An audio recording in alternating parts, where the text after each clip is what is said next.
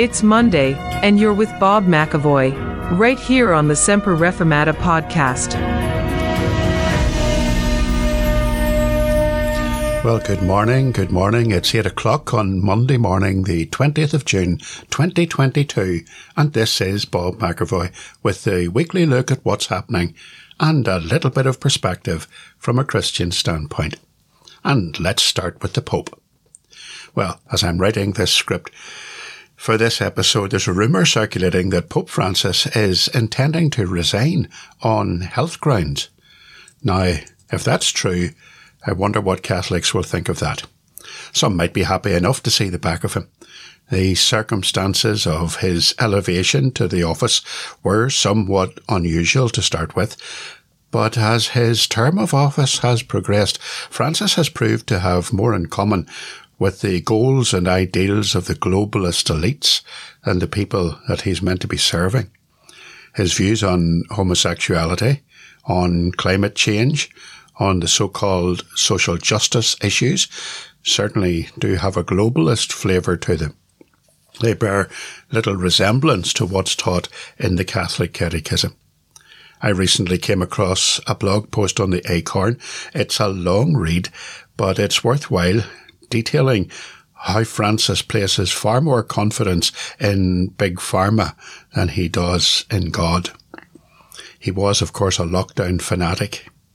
He was the first pope in history to forbid Catholics from attending Mass. The Acorn blog reports, and I quote, in his interview book, Ultra La Tempesta, Francis, along with MSM and politicians, tells the public to believe in science. He sets forth his faith and hope in the triumphant announcements of Pfizer or Moderna. He says we need to regain our hope and faith in science today. Thanks to the vaccine, we shall slowly find our way back to the light. The language is both revealing and alarming. Real Christians do have hope, and we do have faith. We have hope in God, and we have faith in the Lord Jesus Christ, not in super-rich global corporations that are driving the agenda at the World Economic Forum, not in politicians and not in governments.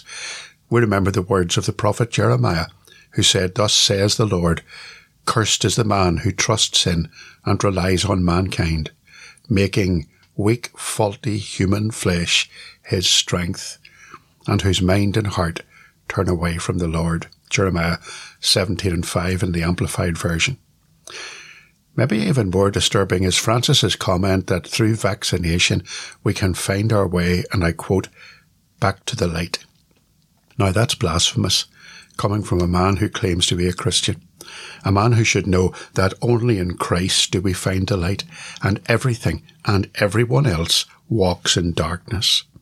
Whatever your personal opinions about vaccines, they are most definitely not the saviour of the human race. Jesus is, and no one or nothing else. And some common sense has broken through at last in the world of athletics. Several media sources were reporting earlier this week that male swimmers and athletes allegedly identifying as women would no longer be allowed to take part in female competitions. Earlier this year, a transgender athlete calling himself Leah Thomas won a major swimming competition in the USA, provoking outrage among feminists and Christians alike. In the United Kingdom, The Sun reported, and I quote, transgender women will only be able to compete against other women if they complete transition by the age of 12. They must also have not gone through male puberty. The decision means US male-born swimmer Leah Thomas has been barred from competing against women. Thomas, who controversially won an American college championship in March, had previously hinted that she, as quoted in The Sun, would compete in the 2024 Olympics. Prior to her, again quoted in The Sun, transition, Thomas was ranked 554th. 554th in the male 200-yard swim rankings. Well, as I say, that's a small victory for common sense. Let's pray that the tide has begun to turn and that the madness will indeed end. And over to Edinburgh, where the Daily Record and a number of other dailies are reporting on a sexual assault in a primary school. The incident, which occurred in May, happened when 2 Primary 7 boys attacked a Primary 6 girl in the toilets, holding her down and assaulting her. The website Edinburgh Live reports, and I quote, "Parents at an Edinburgh primary school are disgusted after claiming reports of a pupil being abused by other children were hidden from them. Police Scotland confirmed officers are investigating a sexual assault that was reported to them on Friday, May the 27th, with a report to be handed into the Scottish Children's Reporters Administration." Unquote. Well, the timing is significant, for the boys had just attended a so-called sex education class. Now, these children must range in age from, I suppose, 10 to 12 years of age. So you have to wonder what they're being taught in that class. Children are being sexualised at early ages, and Scotland seems to be leading the way in this. Why can't we just get back to the tried and tested practice of leaving sex education to parents, not to the state? But then, of course, parents might teach conservative, maybe even biblical values, and the secular state hates anything that teaches children decency and morality. Here's some more common sense. In the Republic of Ireland, and it's a small but encouraging victory for free speech in a Dundalk court. The Belfast Newsletter has reported that a judge in Dundalk has dismissed the case against 3 Northern Ireland men for preaching against homosexuality, prompting their solicitor to accuse the Garda of a bogus persecution. The 3 men had been preaching in Dundalk town centre. For those from further afield, Dundalk is a border town just a few miles from Newry in Northern Ireland. And these men had been declaring publicly that homosexuality is a sin which brings those who practice it under the condemnation of the law of God. They had been arrested, they'd been charged by the Irish police and Garda Síochána, and had been brought to court. However, video evidence of what the men were saying and of the arrest by the Garda had already circulated on social media. And it was this video footage that was later shown in court and which prompted the judge to dismiss the case after viewing the footage. The newsletter reports one of the defendants, a Mr. Williamson, as saying that he showed the judge video footage of the preaching and the arrest from his mobile phone. After watching the video, the judge said, "I don't see any public disorder, and I think you're quite within your rights to say what you said." Within a few minutes of seeing the video, she said, "Case dismissed." The video evidence proved conclusive. The tone of it, quotes Mr. Williamson, and what I actually said completely swung the case. Well, it's a pity we don't have more judges who would cut through the nonsense and the wokeness of policing policies and actions these days. Whether you agree with such straightforward preaching or not, there is no right to not be offended, and there is an absolute right to say what you believe, whether others like it or not, and that applies equally to others who do not believe what Christians teach and believe and confess.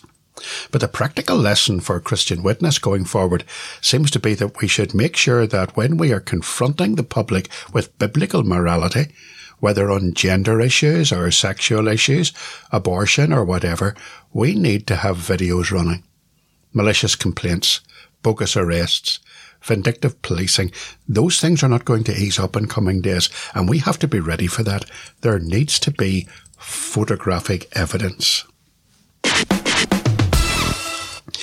And staying with a rare example of common sense among the legal classes, over in the United States of America, the United States Supreme Court has struck down the controversial Roe v. Wade ruling of 50 years ago, that ruling which legalised abortion in all 50 states.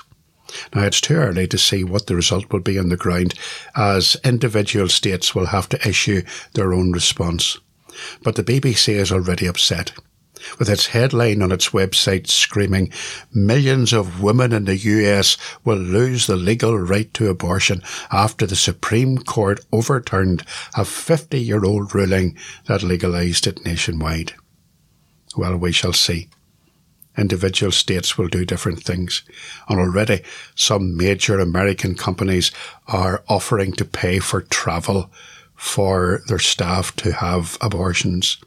Companies like Disney. Well, perhaps we'll have more on this and some background next week. We'll see how it goes. Links to all these stories are available so that you can read and research them for yourself. Follow the web link in the episode notes to www.semper-reformata.com to learn more. Well, today we have a Bible reading from Colossians 3, verse 1 to 4. The Apostle Paul writes, "Since then you have been raised with Christ. Set your heart on things above, where Christ is seated at the right hand of God. Set your minds on things above, not on earthly things. For you died, and your life is now hidden with Christ in God. When Christ, who is your life, appears, then you also will appear with him in glory." Let's pray. Our Heavenly Father, we bring the troubles of this world before you, a world where religious leaders purporting to be Christians are betraying your cause and so leading millions of people astray, a world where common sense seldom prevails, a world where industry is in chaos and where children's lives are being destroyed by liberal, immoral philosophies and beliefs being forced on them by those who should know better. We know, O God, that we need a time of revival and a time for people to turn away from sin and to turn to the Lord. But we also know that that revival must start at the house of the Lord. So today, Father, we pray for a reformation in our churches. We pray for a recommitment to the teaching and preaching of the Word of God and the courage to proclaim it fearlessly before men. Lord, we pray you will send us your Holy Spirit to bring conviction of sin and to bring men and women under the weight of the broken law of God and to warn them of the judgment to come.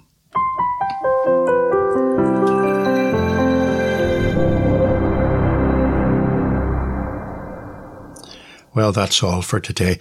Catechism class is tomorrow, Tuesday at 1 o'clock, and there should be a sermon podcast on Saturday. Join us for worship if you're free, each Lord's Day morning at Ballymacashin Church, 78 St. Field Road, Colinchie, County Down, at 11:30 a.m. And don't be discouraged. Let's redeem the time. Let's keep praying. Let's keep our eyes fixed upon Jesus, for greater is he that is in you than he that is in the world.